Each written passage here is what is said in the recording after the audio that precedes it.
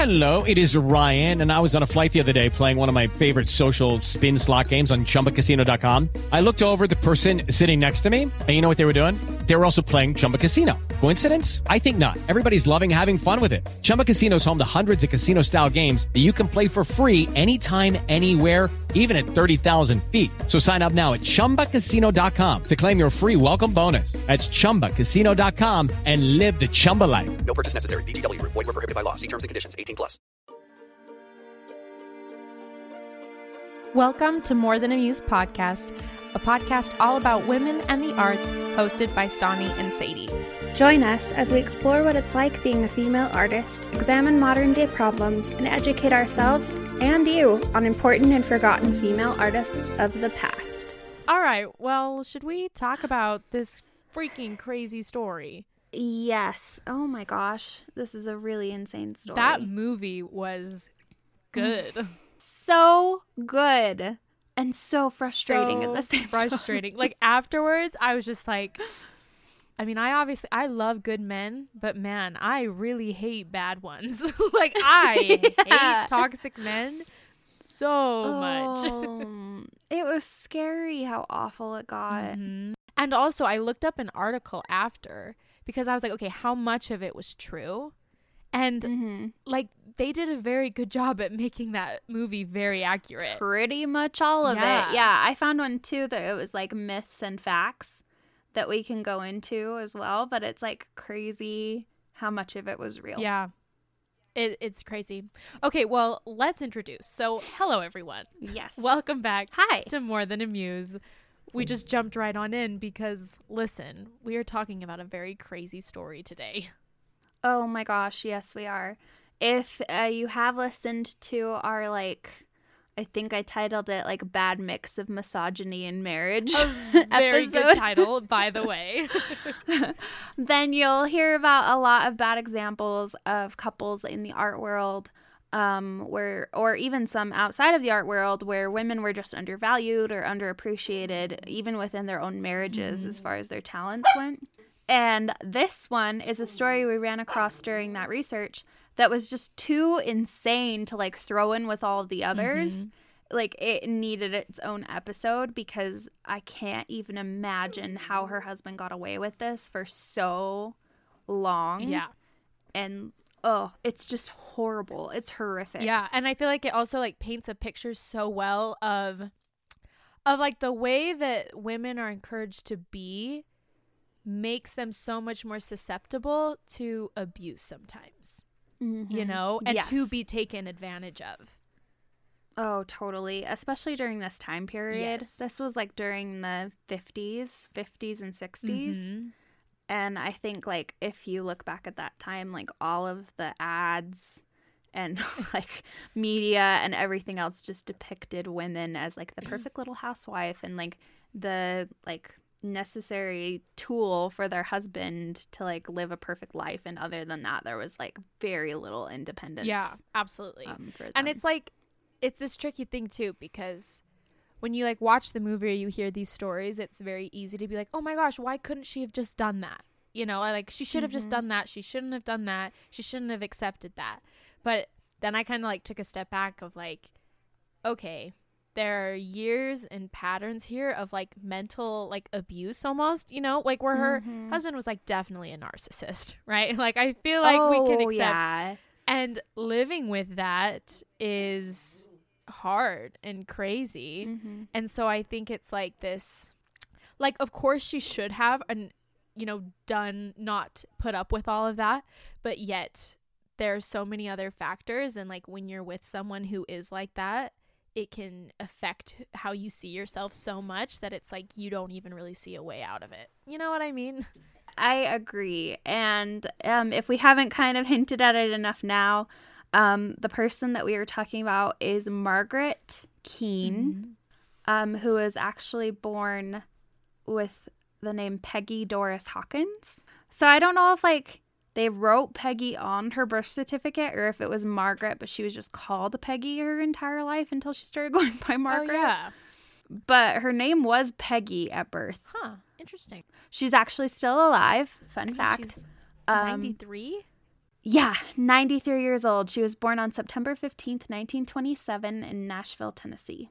Cool. And she's famous for paintings of subjects with big eyes. Yes.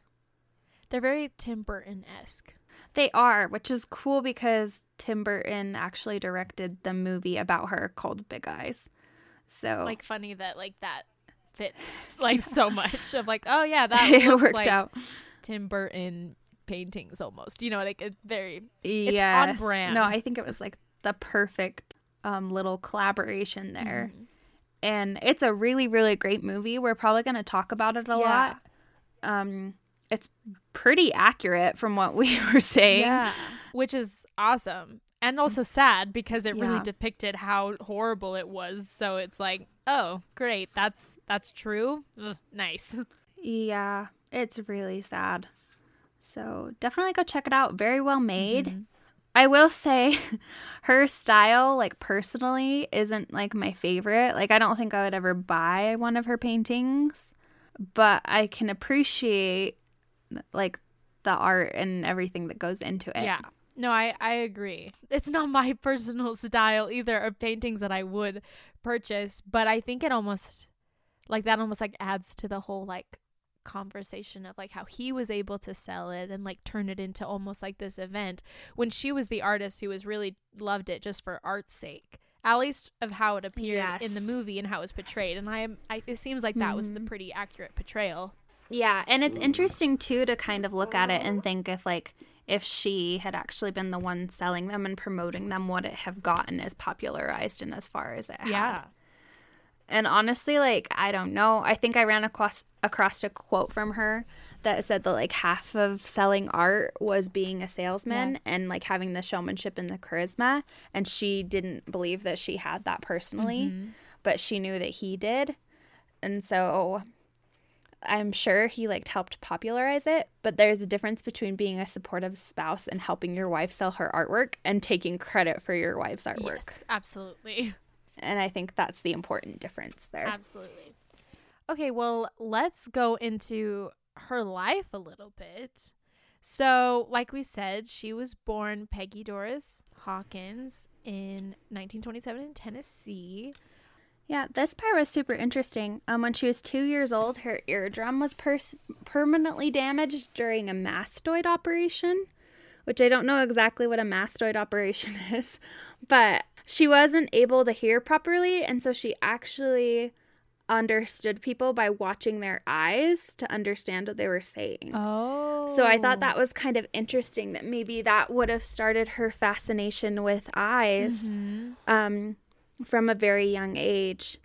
And she actually started painting at a very young age as well. At age 10, she was taking classes at the Watkins Institute, and she painted her first oil painting of two little girls, and then was also known around her church for her sketches of angels with big eyes and floppy wings. Wow. So, I mean, that's cool because it's like it goes just from the very beginning, you know, of like, and to the future of like where there was the, was it her paintings or his paintings? Like she has been inspired by this and has very obvious, you know, inspiration from it from the time she was a little girl, you know, which is cool. Yes, exactly.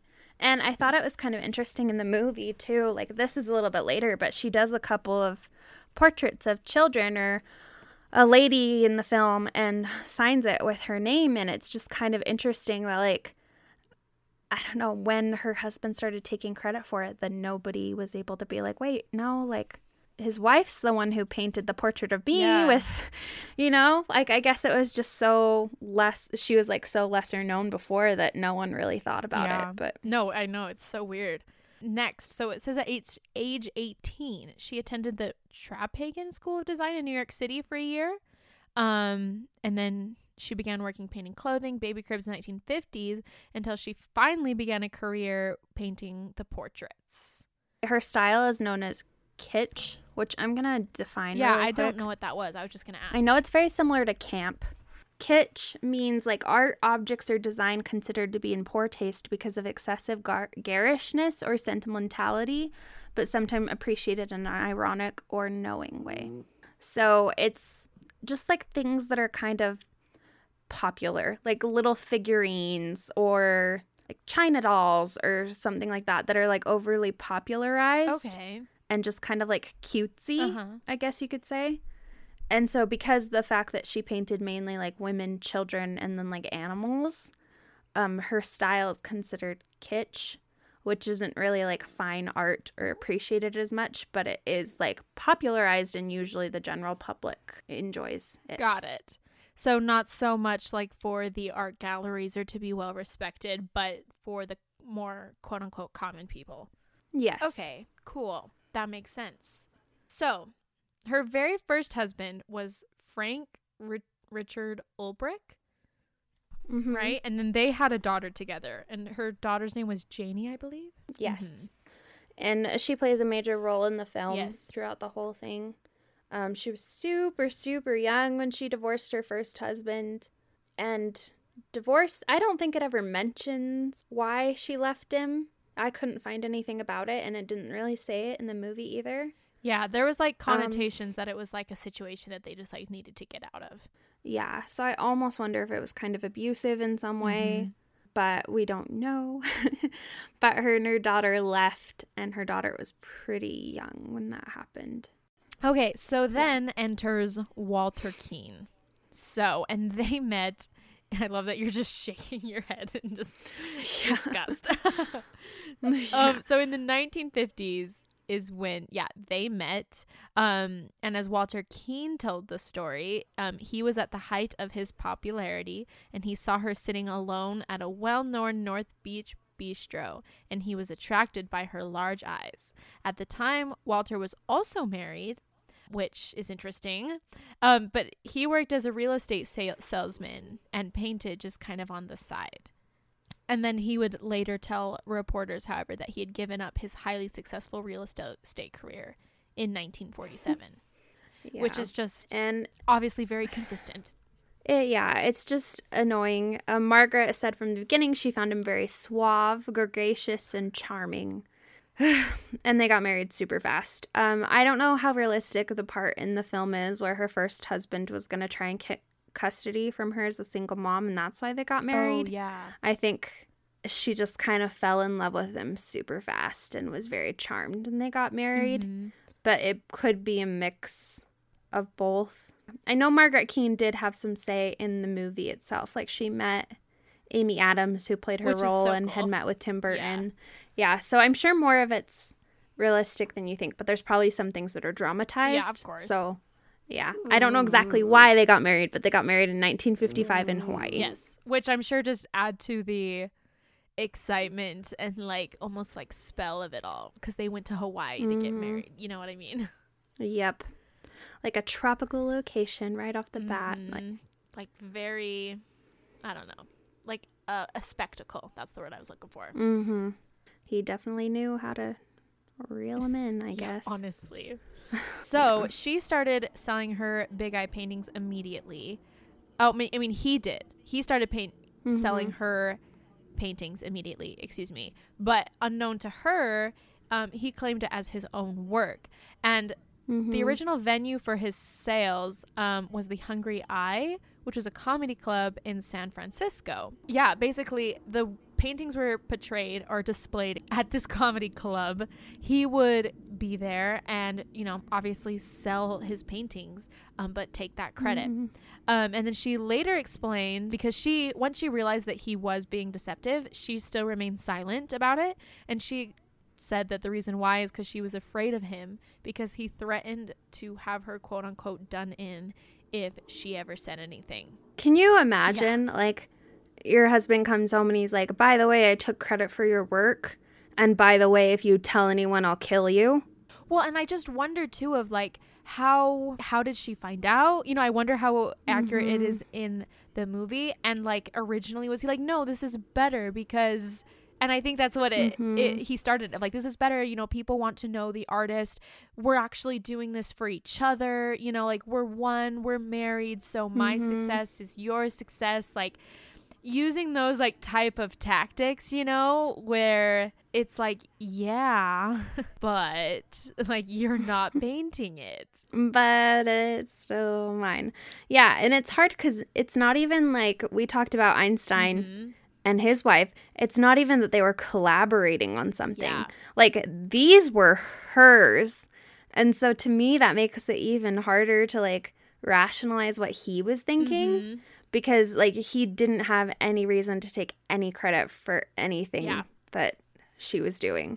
It's just crazy. And yeah, I can totally understand where she was a little bit like, okay, well, as long as they're, it says here that she publicly acknowledged him as the artist on multiple occasions and later claimed it was torturous for her, but rationalized the situation saying at least they were being shown. And that would be hard because, like, you'd want your art to be shown and sold and loved and everything, but at the same time knowing that you're not the one getting credit for your own work. It's this tricky thing because, like, obviously as like an artist and a creator, like what you want is for your work to be known and to be successful. And it's like this interesting situation where suddenly it was, but it wasn't even attached to her. And like I can imagine of like, oh, like if one of my songs was like written and sang by a very famous person, I mean, and let's say my name for some reason didn't get listed on as a co-writer. I mean, granted, the royalties, which is a whole other situation, but theoretically, if I was still getting financially compensated for my contribution, even though I wasn't listed as a co-writer, it would be this interesting thing where it's like, okay, I am making money from this. It is successful. People really like it, but nobody knows I wrote it. Like, I can understand that, like, that's like weird things. And I can imagine that if she really was just doing it for the art's sake and because she loved it, there probably was that little bit like, well, I still get to paint and I do love it. And so that's all that matters is that it's successful and I still get to paint. Yeah. But in reality, like, that's just things that he could have used to turn it against her. Yeah. And I mean, the hard part is that, like you mentioned, royalties, she actually got to see the benefits of some of this money. Yeah.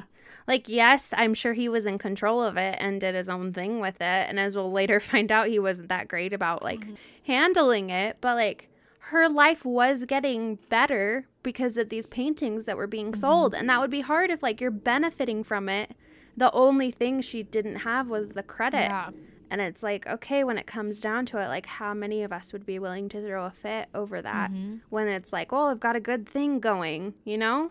Like, that would be hard. And especially when it's like you're also, like, tied to an abuser who's threatening you for it, you know? Like, that just even adds more to the situation where it's like, you know, kind of like how I said, like, when I was watching the movie, it's like, why didn't she just take credit? But then it's like when you consider all these things of, like you mentioned, she was benefiting. She still was able to paint and her work was being shown.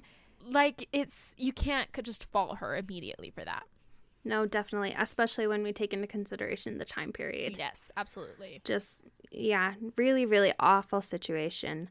And it just continued. In 1957, he began exhibiting the Big Eye paintings as his own. The work was shown on a wall in the Bank of America. He took 9 paintings to New Orleans and sold them during Mardi Gras. Well, he claims to. I don't know if there's, like, what happened there. They also had a Washington Square outdoor show in New York City and a trip in August to the Sheraton Hotel in Chicago, and then another small East Side gallery the same month. Dang. So, yeah, just kind of went crazy, and he was organizing all of it and everything. And apparently he kind of began developing some mythology about himself. And even Margaret, of course, to a lesser extent. And then he started promoting, like, the Painting Keens. So it's almost like he saw the benefit of having his wife paint too and saw that there could be a profit there. And so then that's when he started being like, oh, well, she paints too, you know? Yeah, but I almost wonder how much of the movie is real, where she kind of was like, people ask me if I paint and I want to be able to say yes. So, like, can I tell them that I, like, yes? And like, she created, like, a whole different style that could have been her paintings. And I think that part was real, because I think I found something where they said that critics actually liked her fake style a lot more than her original style. Oh, really? Because it was a little bit more high art. And that was something that he, like, really struggled with as well, because, like, her fake art was getting more credit than his fake art. His fake art that was actually her style. That was actually hers. Yeah. So, yeah, I almost wonder if maybe that mythology, he was like, okay, we'll turn it into like a whole thing. But in reality, it might have been her saying like, look, I want to at least be able to tell people that I paint. Yeah, and not have to hide this. So, kind of crazy. And the sad part is he got so popular. Yeah. Andy Warhol said, I think what Keen has done is just terrific. It has to be good. If it were bad, so many people wouldn't like it. And Andy Warhol was like one of the most famous painters at the time. But however, there was a lot of criticism, which I think we saw in the movie as well. Yeah. So there was essentially like a portrait done, right, for the World Fair. And there was, it was created especially for that. And a critic from the New York Times did not like it at all. He said, I quote, "the most grotesque announcement yet from the New York World's Fair." And he described Keen as a painter celebrated for grinding out formula pictures of wide-eyed children of such appalling sentimentality that his product has become synonymous among critics' definition of tasteless hack work. And then the painting contains about 100 children and hence is about 100 times as bad as the average Keen. And just like it shows in the film, it led to them pulling the painting from being displayed at the fair. And Keen from, of course, being super pissed. However, it was a very interesting painting. It was. Well, I feel like it's interesting because there obviously were people like were able to see through it. Like, because in a way it's correct. He is a hack and he was just grinding out the formula for it because he wasn't the artist. You know, there was no story of like how he was inspired by it, and I'm sure that read through, you know, of like when he was talking about his art and selling his art, he wasn't treating it how an artist would treat their own work because he just wasn't he was looking at it like a businessman, like how many can we produce. Sadly, it didn't explain this in the movie. I guess it kind of alluded to it, but like at the height of the artwork's popularity, apparently he had Margaret painting nonstop for 16 hours a day. Oh my gosh. She's like a slave to him. Just like, as it showed it in the film, like locked up in a little room, all alone, just painting constantly. Yeah.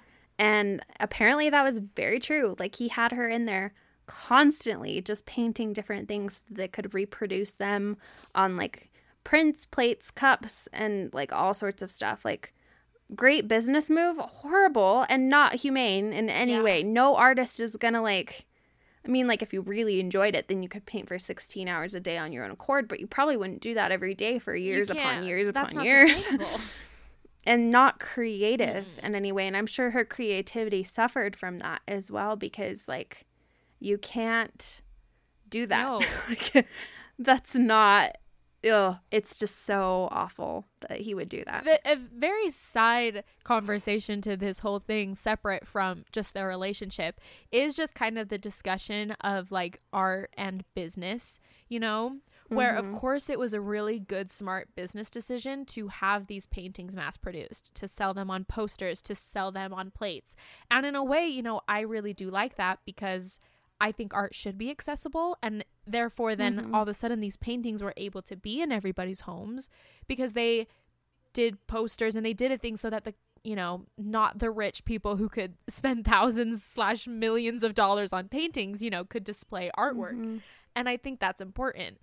And, you know, I don't necessarily agree with the critics' take on it, where they obviously viewed it as lesser art because of that.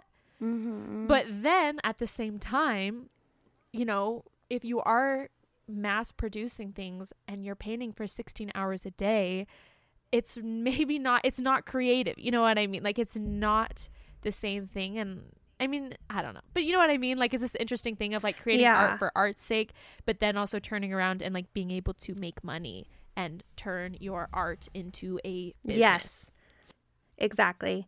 Because I think like if we look at a direct contrast of this, we look at Beatrix Potter, who did a similar thing with hers, right? Where she had prints and she had cups and wallpaper and sheets and blankets and stuffed animals and all sorts of things with her art.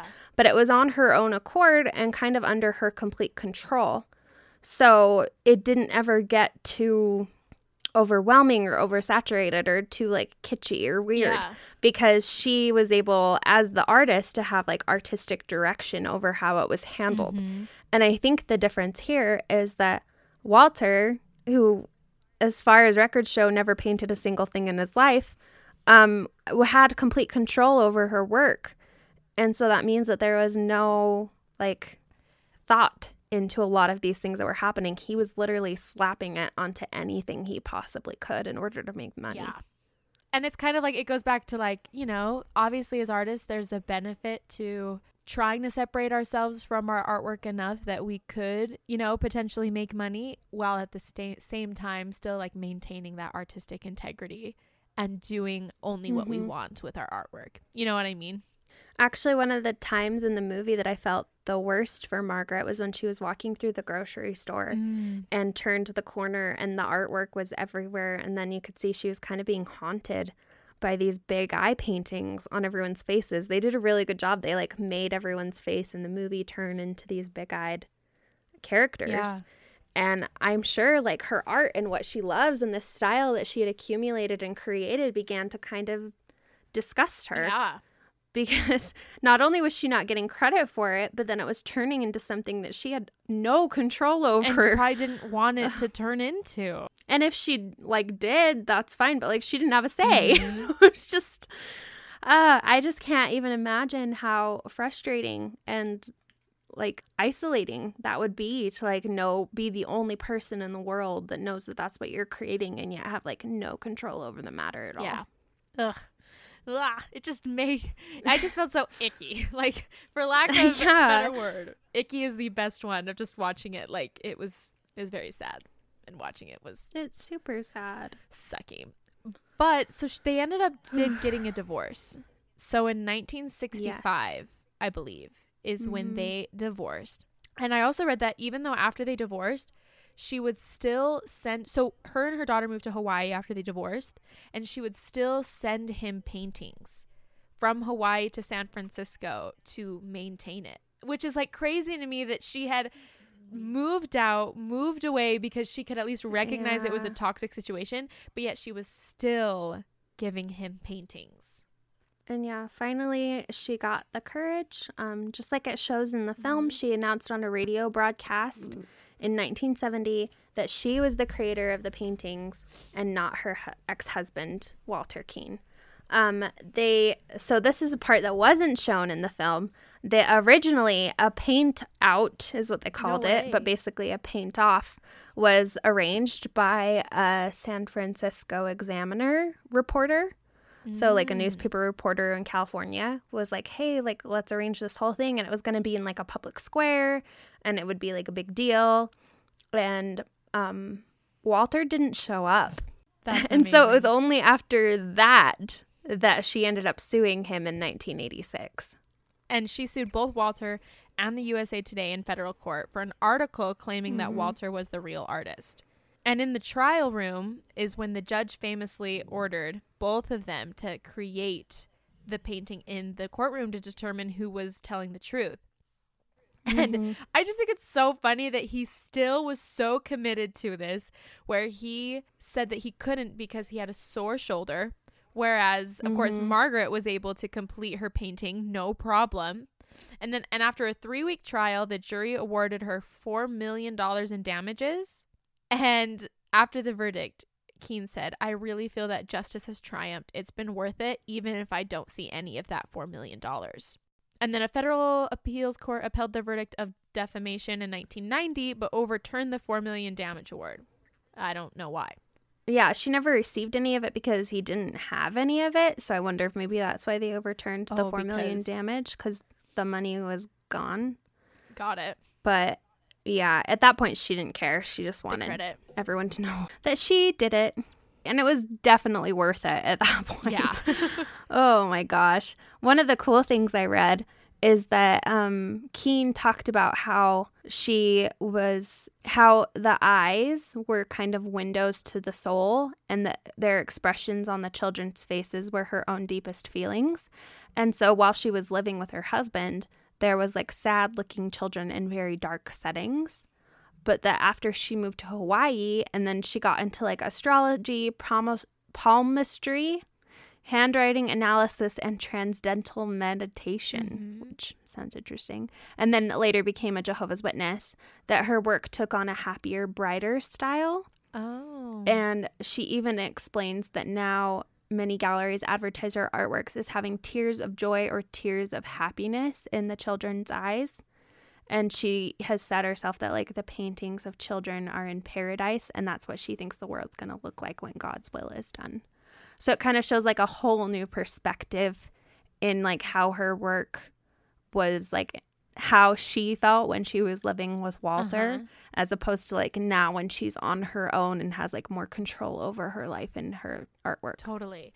And I think it goes back to kind of like how the critics would criticize it. You know, at that time, that was the emotional place that she was in, you know? She was miserable. And so of course that would translate through the art that she was creating. Yeah. And it actually, that probably attributed to a lot of the fascination though, because you have these little pure children with just like absolute devastation in their faces. Yeah. And Walter could never explain Why? his own art because it wasn't his. There's like a joke in the movie of like, when he's like, what am I supposed to tell people? And she's like, well, I guess you can't tell them that you have a fascination with little girls. And it's like, yeah, like why? It's weird. I know, because I'm sure someone could have totally twisted it and been like, oh yeah, he's a pedophile. Yeah. Oh my gosh. Yeah, it's crazy that it went on for as long as it did. And like, how cool is it that it ended in a paint off? Can you imagine? Like a trial in court, and then the judge is like, okay, grab some canvas and paints. It's time to have a paint off. We'll see what's what? really true. I just think it's so cool. And of course, it was the only way they could have really settled it. No, you're right. Because like, what better way to prove it than to be like, okay, well, let's see who can paint right now. Like I said, it goes back to me like, wow, like he really committed to the bit. Also, another thing that I want to mention that is true is, so during the trial, Walter actually, like he was his own lawyer. And that's true. And I was texting Stani about it, where I was like, that like gives me major Ted Bundy vibes, because it totally and that just shows it's like there's both like narcissists, psychopaths, who, I mean, obviously one is a more extreme version of the other, but you know what I mean? Like just the overconfidence and just like the depending on this charisma to just completely take advantage of women. Yeah, exactly. They're both psychotic, and it was really scary to watch him in court. And then, like, thought it was interesting how they had the judge kind of tell him, like, stop with the acting. Yeah, like, stop with the theatrics. Like, just do what you need to do. Luckily, Margaret's life turned out great. She met a Honolulu sports writer, Dan McGuire, in 1970 and married him.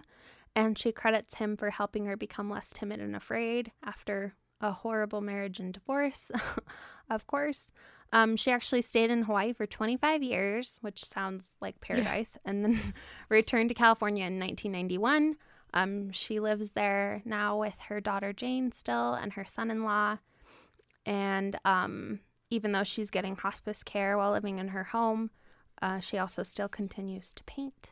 And I think she even has her own studio in San Francisco. Oh, that's cool. So, and also I was reading too that like she still paints every day. Like it's still just very much a part of who she is, and just genuinely just like what she loves to do.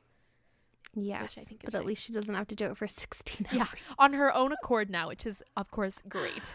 Oh, yeah, which is crazy. It actually is cool. So after she got credited with the artwork, she actually did portraits of Joan Crawford, Natalie Wood, and Jerry Lewis.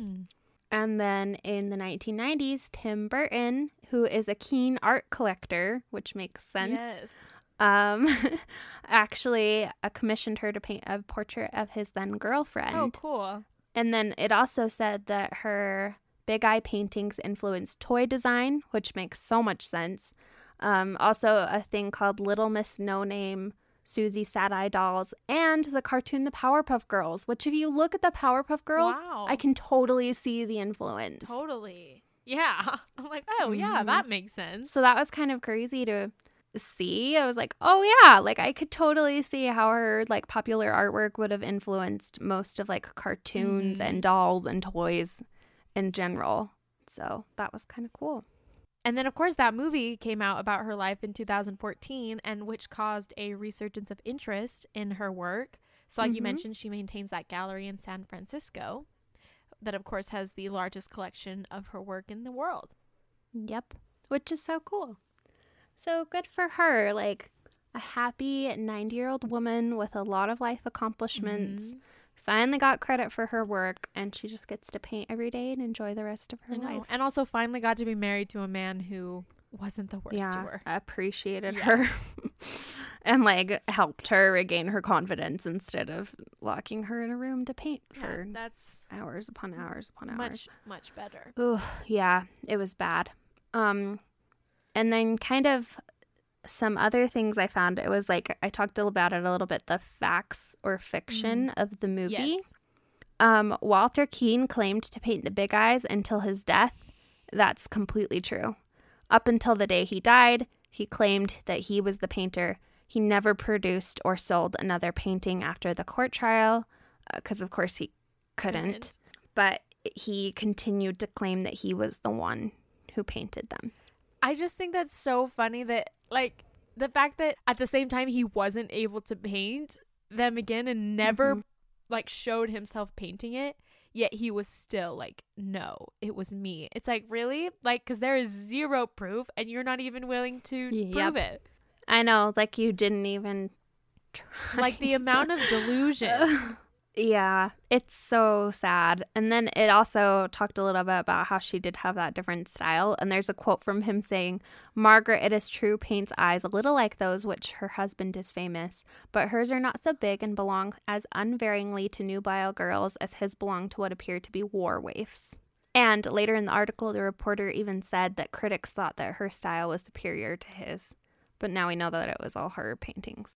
And then also in the movie, like, it kind of shows that there was like almost like a brawl in the nightclub that kind of immediately caused the popularity, or at least the curiosity in the paintings, which apparently was like mostly true, because in the movie they capitalized on that to continue, you know, bringing people into the club and to see the paintings. And apparently that, yes, they absolutely did fight. And apparently they even sued each other over it. But then, like, I guess there's just no way to know for sure if it was completely done for the publicity or, you know, like, there's not really a way to know for sure. Which I thought was super interesting too. This one was funny. In the movie, he never tries to paint the big eyes himself, but actually in real life, it said that it's true that Walter could not paint, but not for lack of effort.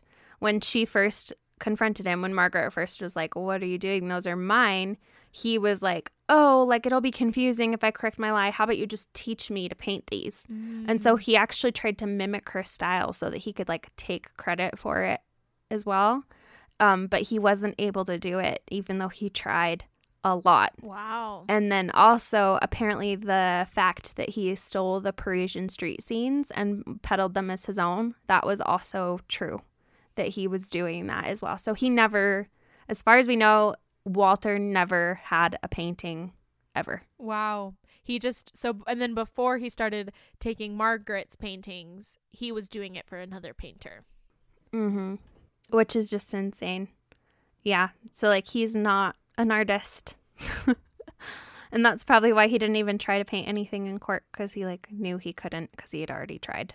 The next one is that nobody ever visited the Keane mansion, because in the movie it very much portrays it as, you know, no one was allowed there, which was not true. However, it was true that nobody, including even her daughter, was allowed to go into the studio. But apparently, like, he would invite a lot of celebrities and socialites into their home. And apparently there's a quote from his memoir, which just cracks me up that he wrote a memoir. Yeah, what an idiot. And said, "Everybody was screwing everybody. Sometimes I'd go to bed and there'd be 3 girls in the bed. And the Beach Boys were among the many visitors to their pool. However, Margaret rarely even met any of these people because she was always painting." And this part's creepy. Even when he left the house, he would call her every hour to ensure she hadn't left. Oh. talk about controlling. This part made me so sad. So it is a fact that Walter threatened to have Margaret killed, and we talked about that. There's a quote from her where she said, "He wouldn't allow me to have any friends. If I tried to slip away from him, he'd follow me. We had a Chihuahua," which they had as a little poodle in the movie. Yeah. "And because I loved that little dog so much, he kicked it. And so finally, I had to give the dog away. He was very jealous and domineering, and all along he said, 'If you ever tell anyone, I'm going to have you knocked off.' I knew he knew a lot of mafia people." Oh my gosh. So it's like he wouldn't even let her have enjoyment from like a little animal. Like he was so jealous and controlling and domineering that he like literally would not let her have any enjoyment in her life. Oh, I did not see that quote until just now, and I hate that.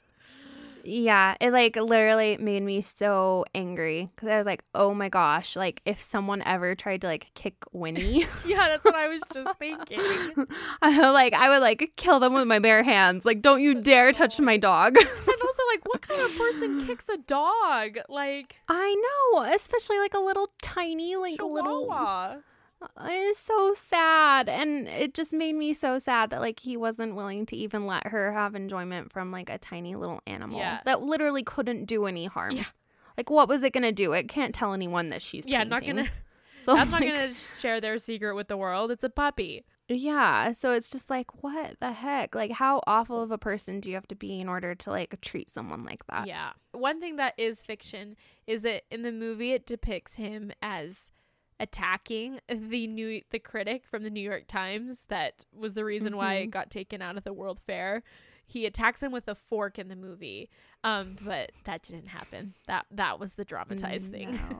Yeah, there was the article about the World Fair painting that said that it was awful, which we read above, but he never tried to attack anyone with a fork.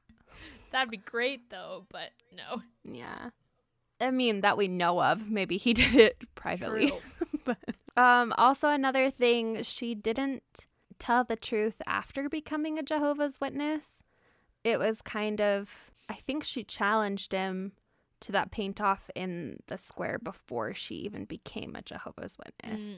So it was kind of like mostly fiction. Like it wasn't because of her religion that she decided to come forward. Like it was so heavily depicted in the movie. It kind of like happened sort of in different ways, but in real life, she actually credits her third husband with helping her decide to tell the truth completely. So I'm guessing she was already married by the time that came forward. So that little like timeline after she left Walter is a little twisted from the movie to how it really happened. Dang. Well, at least she was with someone at the end who. Yeah, exactly. Okay, and then of course we talked about that they did have that paint off in the courtroom, which is really, really cool.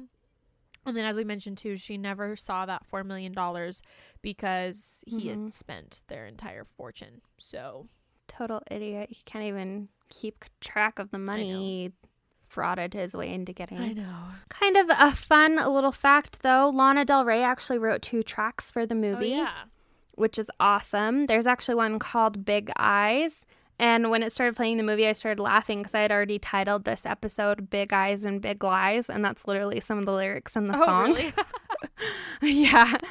So great song. Definitely go check it out. And then her other song, I Can Fly, that she wrote, it rolls during the credits. She actually got nominated for a Golden Globe for the Big Eye song, but as we know, she's never won an award for her music, which is awful as far as I could find. I don't know. I don't think so either. I know she's been nominated, but. And they were like, the article I read was hoping that she would win for this one because of her songs for The Great Gatsby that got nominated and didn't win. Yeah. Which is also very sad because that is a wonderful soundtrack. So, yeah, kind of a little moment of sadness for Lana Del Rey there for some great original songs that haven't maybe gotten the credit. Yeah, Young and Beautiful for the Great Gatsby soundtrack. I forgot about. I loved that song. Yeah, I still love that. That was like song. Stunning. I'm like, how did she not win anything for that? No. Anyway. But yeah, both of those songs are phenomenal as well. So definitely check them out. And the movie for sure. I actually put the movie on our book list, even though it's not a book. Oh, yeah. You can go rent it on Amazon. And it was pretty cheap. It was like, what, $3? Yeah, it's like $3 to rent it. So definitely worth it. It was really great. It was a really good movie.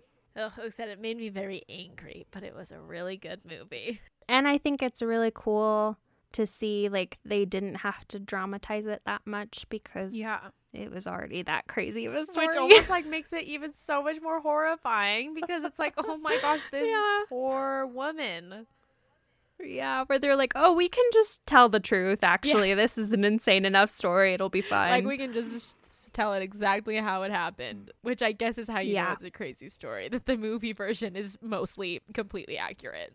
So sad. And I think, like, the perfect example of, like, someone taking credit for their spouse's work. Yeah. Like, and getting away and with it. Kind of like we talked about at the beginning, like, I don't know how much how accurate this is, of course, to her actual feelings, but there's a line from the movie where Amy Adams pretty much says, like, you know, I went from being a young girl to being a wife to being a mother, and there never really was much sense of personal identity. And I think that's almost like the breeding ground for people to get taken advantage of. You know what I mean? Like someone who maybe doesn't feel super concrete with who they are or have the confidence to really stick up for themselves. Like, you know, bad people can signal those people out super easy and take advantage of them. And it's like with when you're in relationships with those kind of people, like it never starts out that way, you know? Like it starts out of course not. Wonderful. It starts out as a freaking destination wedding in Hawaii and then ends with you running paint off in a courtroom. Like and it's just crazy how it's like people can like suck other people in, you know? Yeah. And just like how important it is to have like a partner. Like we talked about this in the couple one too, but like have a partner that's willing to support you in like your aspirations, goals, and talents and like help boost you up and not like take credit for your work and like lock you in a room and like try to threaten to kill you and all like this stuff. Like you think that was obvious, but apparently not. Yeah.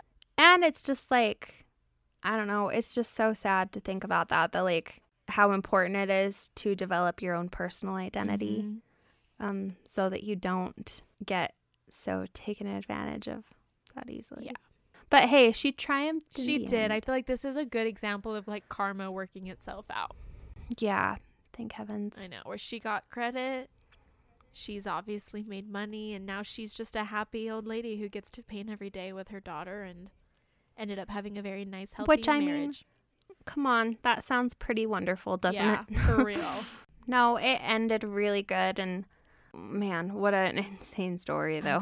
I can't even imagine, like, having to tell your children and grandchildren that, where you're like, oh yeah, like, he locked me in the room for 16 hours and I had to paint, and then, you know, and then my life's been made into a movie because of how crazy my awful ex-husband. Yeah. Like, oh, okay. Okay, Grandma.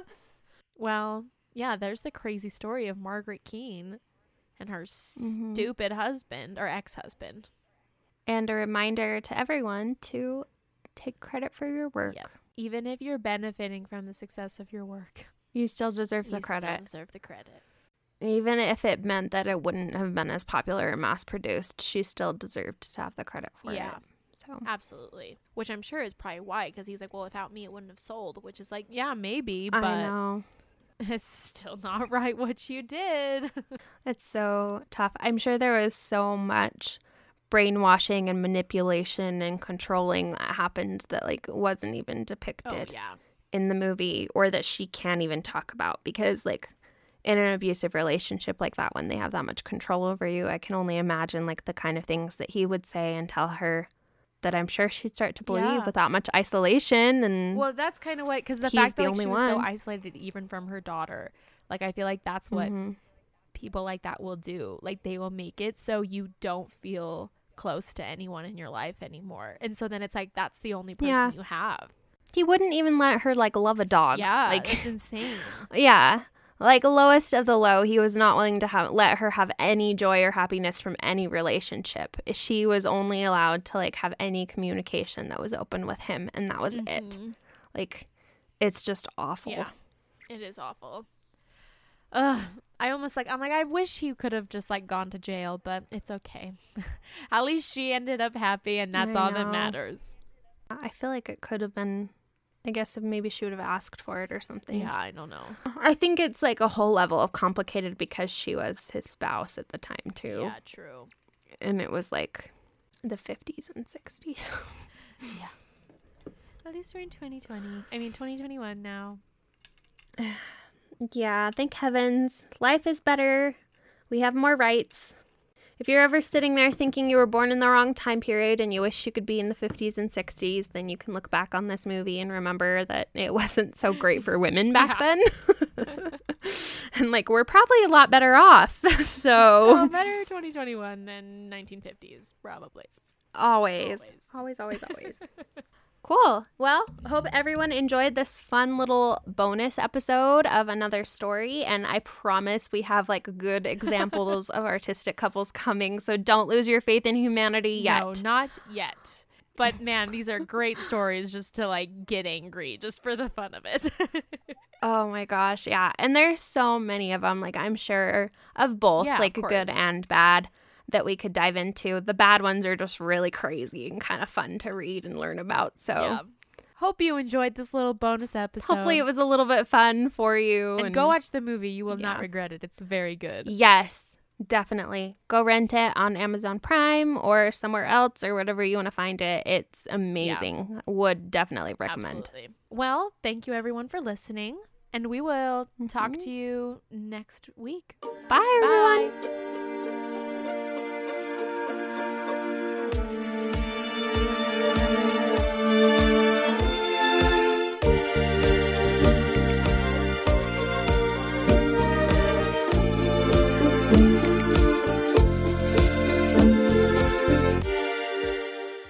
Hello, it is Ryan, and we could all use an extra bright spot in our day, couldn't we? Just to make up for things like sitting in traffic, doing the dishes, counting your steps, you know, all the mundane stuff. That is why I'm such a big fan of Chumba Casino. Chumba Casino has all your favorite social casino-style games that you can play for free anytime, anywhere with daily bonuses. That should brighten your day a little.